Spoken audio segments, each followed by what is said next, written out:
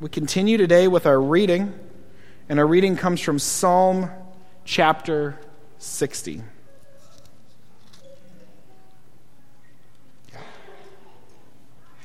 O God, you have rejected us and broken our defenses. You have been angry. Now restore us. You have caused the land to quake. You have torn it open. Repair the cracks in it, for it is tottering. You have made your people suffer hard things. You have given us wine to drink that made us reel. You've set up a banner for those who fear you, to rally it out of bowshot. Give victory to your right hand and answer us, so that those whom you love may be rescued. God has promised in his sanctuary, with exultation I will divide Shechem and portion out the vale of Succoth. Gilead is mine, and Manasseh is mine. Ephraim is my helmet, and Judah is my scepter. Moab is my wash basin, in Edom I hurl my shoe. Over Philistia I shout in triumph. Who will bring me to the fortified city, and who will lead me to Edom? Have you not rejected us, O God? You do not go out, O God, with our armies. O grant us help against the foe, for human help is worthless. With God we shall do valiantly, and it is he who will tread down our foes. The word of the Lord. Thanks be to God. Last week, I got to share a little bit of my story, or in fact, more than probably I'll share before or since. Thank you so much for calls, emails, text messages. The list goes on and on. I know that message meant a lot to a lot of you all as well, so thank you for your reflections on that. We talked about this. What do we do when God doesn't fix it? And the thing we said last week is we have this whole language called lament. And lament is this reality that we wish God was repairing things, but we can't seem to see that show up in our lives. And so how are we honest with God in expressing that pain and that difficulty that happens in us? But one of the things that I mentioned last week that I wanted to go into a lot deeper is this. Pain isolates us. And when we're in pain and when we're hurting, it tends to make us feel really, really alone and to separate us from other people who are going through, it separates us from other people who wish they could be there for us, but we feel like maybe we want to pull back and maybe we want to be separate from other people.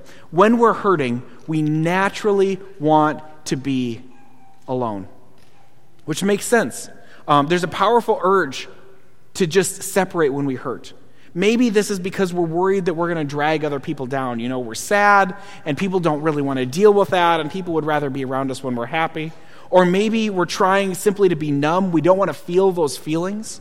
And so we're saying, well, if I don't talk about them and I don't have to spend time with people, I can sort of just wall myself off from those feelings and feel differently. Or maybe we're simply afraid to look weak. We know we can't control our emotion, and we don't want to look like we don't have it together, and so we, just back off and do our own thing. Or maybe there are other reasons why we simply don't want to be alone. But the reality is that when we face hurt, we want to separate ourselves. As our family was going through some of the struggles that it was going through a little while ago, one of the things I realized is that people were bringing things to the house. Over and over again, people brought food for some crazy reason. It was lasagnas, and it was all kinds of meals, and maybe the most popular one was ham buns. I don't know why, but we're all Norwegian, and so ham buns, I'll make you all hungry before you get to the next thing. You'll have to go get a cookie after the sermon's over. But people would show up with food over and over on our doorstep, and it was more than we could eat. Especially the desserts. It was more than we could quite handle. And people kept coming and coming and coming. And I remember as the pile of food built and as the fridges got full, my dad and my sister and I were sitting at the house and we're sort of struggling through this. And as somebody left, these incredible blessings of food had turned into something that was frustrating us.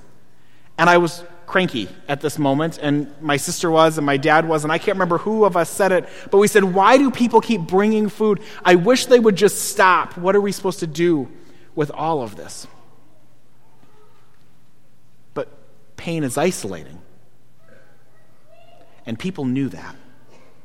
Pain made me want to be alone, and people knew this because more than anything, if somebody said, hey, can I come over and talk to you? I'd say, it's busy time right now, maybe later. And by later, I meant never. Do you ever say that? You say later, but you mean just not. Let's just not talk about this at all because this hurts and it's not that much fun. And I was trying desperately to hold people back, and people kept showing up with food. And the thing about food is this: you can't tell somebody to go away when they brought you a meal. You just can't. You have to say, out of simply delight and courtesy, you say, please come in. People knew that. People knew that pain was isolating. And so they were finding their way in the front door. Over and over again, people were finding a way so that they could show up and care, even when I didn't want them to.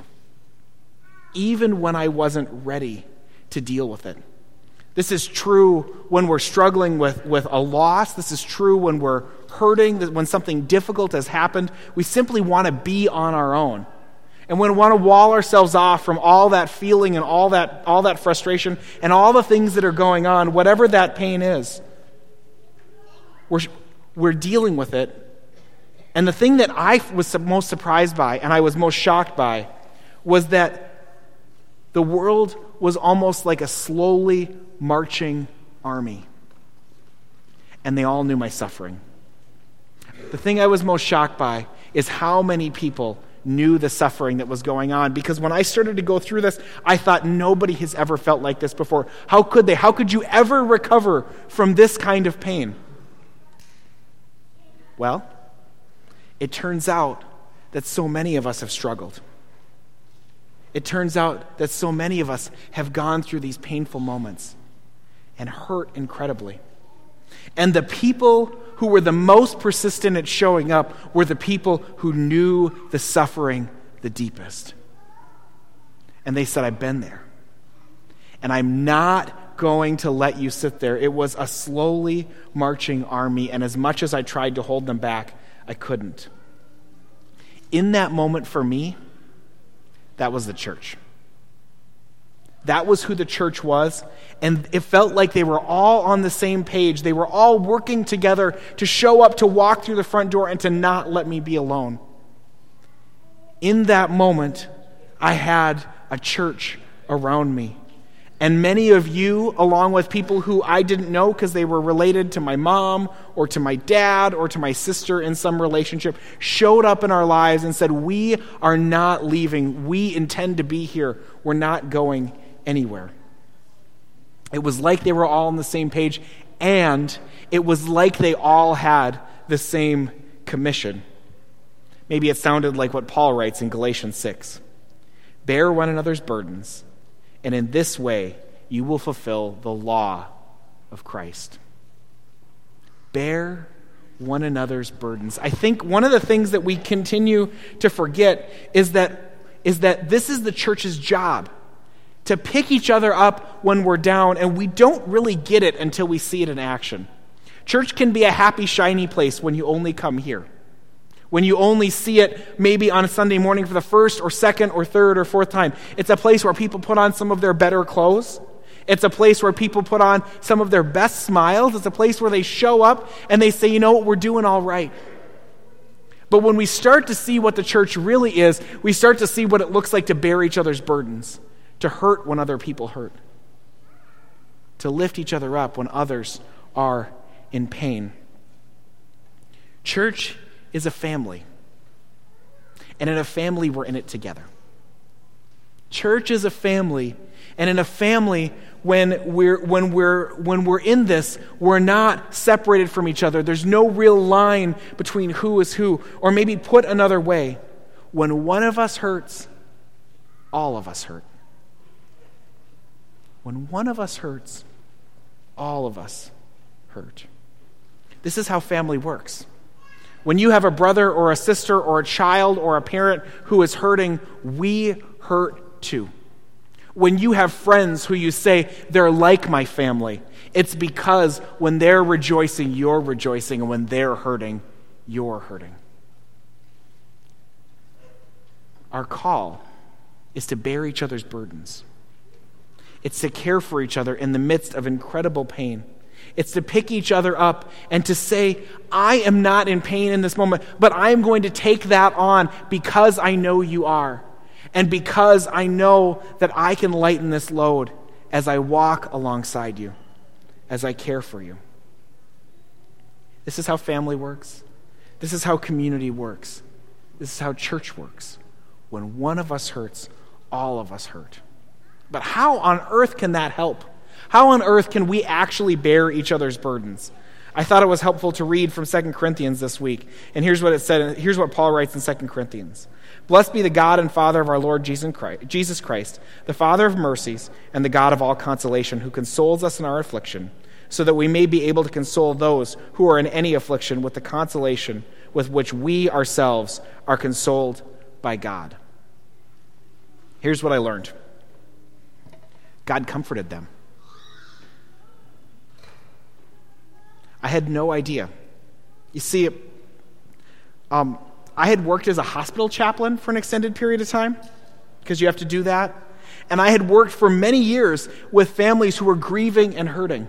I had worked for many years with families who were dealing with loss, whether it was job loss or relationships that were broken. I had worked through all these things. I had no idea the depth of pain that existed. And suddenly, all of a sudden, I had experienced it. And the people who showed up for me were not experts. They were not trained. That was not the reason. Some of them were trained, but that wasn't the reason they showed up. They showed up because they knew how much it hurts. God had comforted them. And God had sent them to comfort me. I had no idea. I couldn't possibly understand. I was shocked by all that was going on. And I was amazed at all these people who brought strength on God's behalf. That in the midst of a struggle, in the midst of my not being able to really even function well enough to do my job, in the midst of people from this church showing up and explaining, I said, I'll be at church tonight to preach. And one of you, and I won't say who it was, Jeff Jacobson, but one of you showed up to explain to me that that was not how this was going to work. That I had to go, and that the church would be the church and they would comfort me at the same time. And you did. And I know that I'm not alone, because so many of you have told me the same stories. That God sent others to comfort us because God had comforted them. You see, the temptation is to not let the church comfort us. The temptation is to walk into this place week after week and just show up and say, it's okay. I'm okay. How are you doing? Oh, good. It's going great. We tend not to say, I had to bail my kid or my brother out of jail last week. We tend not to say, I'm struggling and I'm not sure the way up. I think I need to go to a meeting or see a counselor. I'm not sure what comes next. We tend to show up and we don't say, I don't know how my relationship is going to work through next week, and I can't find the next moment.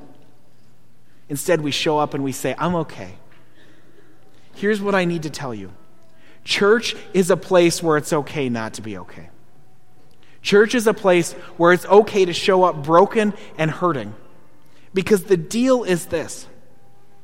If you think your pain is unique and nobody's ever experienced it before, I'm here to tell you that you're sitting in a room full of people who have hurt and who have struggled and who have been comforted by God and whose job it is, whose commission it is to bear each other's burdens and in this way fulfill the law of Christ.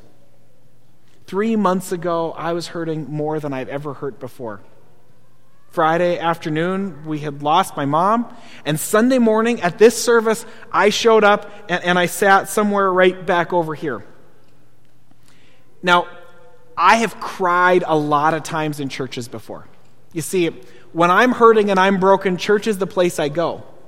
And I remember the first Christmas that I spent away from my family, and I was hanging out with my wife's family, and I was working in a church, and it was weird, and it just wasn't that much fun, and everything was wrong.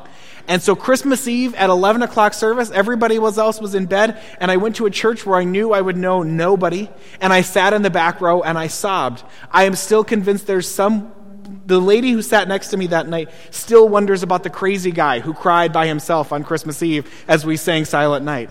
This was just reality. Nearly every week, somebody cries here. And it's not because my messages are so powerful or so amazing. Nearly every week, somebody cries here because they're struggling. Church is a place where it's okay to not be okay. But up until 3 months ago, when I needed to do that, I went to a church where nobody knew me. Because I wanted it to be safe, and I wanted to be able to slip in and slip out and just be the crazy person. But that morning, I walked in here, and because I'm scared of social situations, and because I'm scared of not knowing what to say, I had a line prepared in my mind, and I was going to say it if somebody said what was going on. And so the first person walked up to me, and I said, I heard this is a good place to go when you're sad. Somebody gave me a hug. Somebody else did. And it began to mean a lot to be in a place where it was okay to not be okay.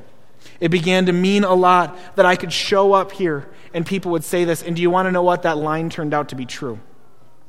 This was a good place to go when I was sad because my family showed up. And they told me they cared about me. And they told me they loved me.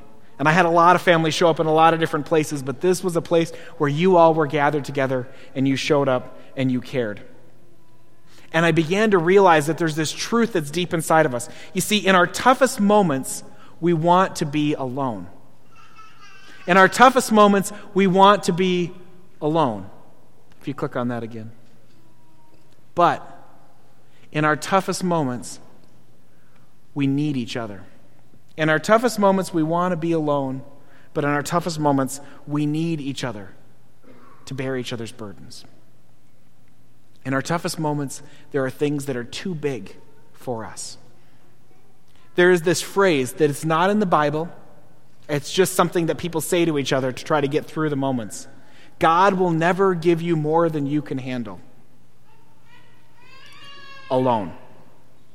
God will never give you more than you can handle alone. God will give you plenty more than you can handle, or God will give, I'm sorry, I'm saying this wrong. God will give you more than you can handle by yourself. But God will never give you something and not give you community to bear it with. Not give you himself to walk with you.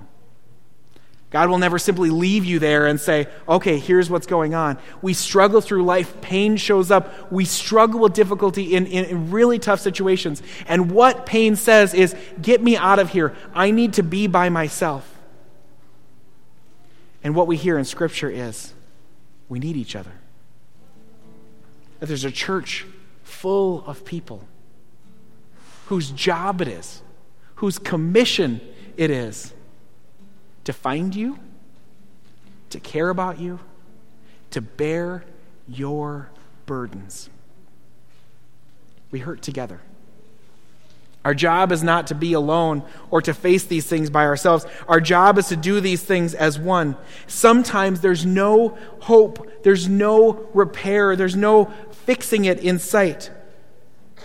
And there's all these laments that are in our hearts. But I'm always amazed that the Scriptures have these laments that are not alone, they're together. They're made for communities to say as one. Some of them were made when the whole nation was struggling of Israel. But some of them are simply just because people are struggling and they need to know that they're in it together. Here's what Psalm 60 said as we began to read this morning. O God, you have rejected us and broken our defenses. You have been angry. Now restore us.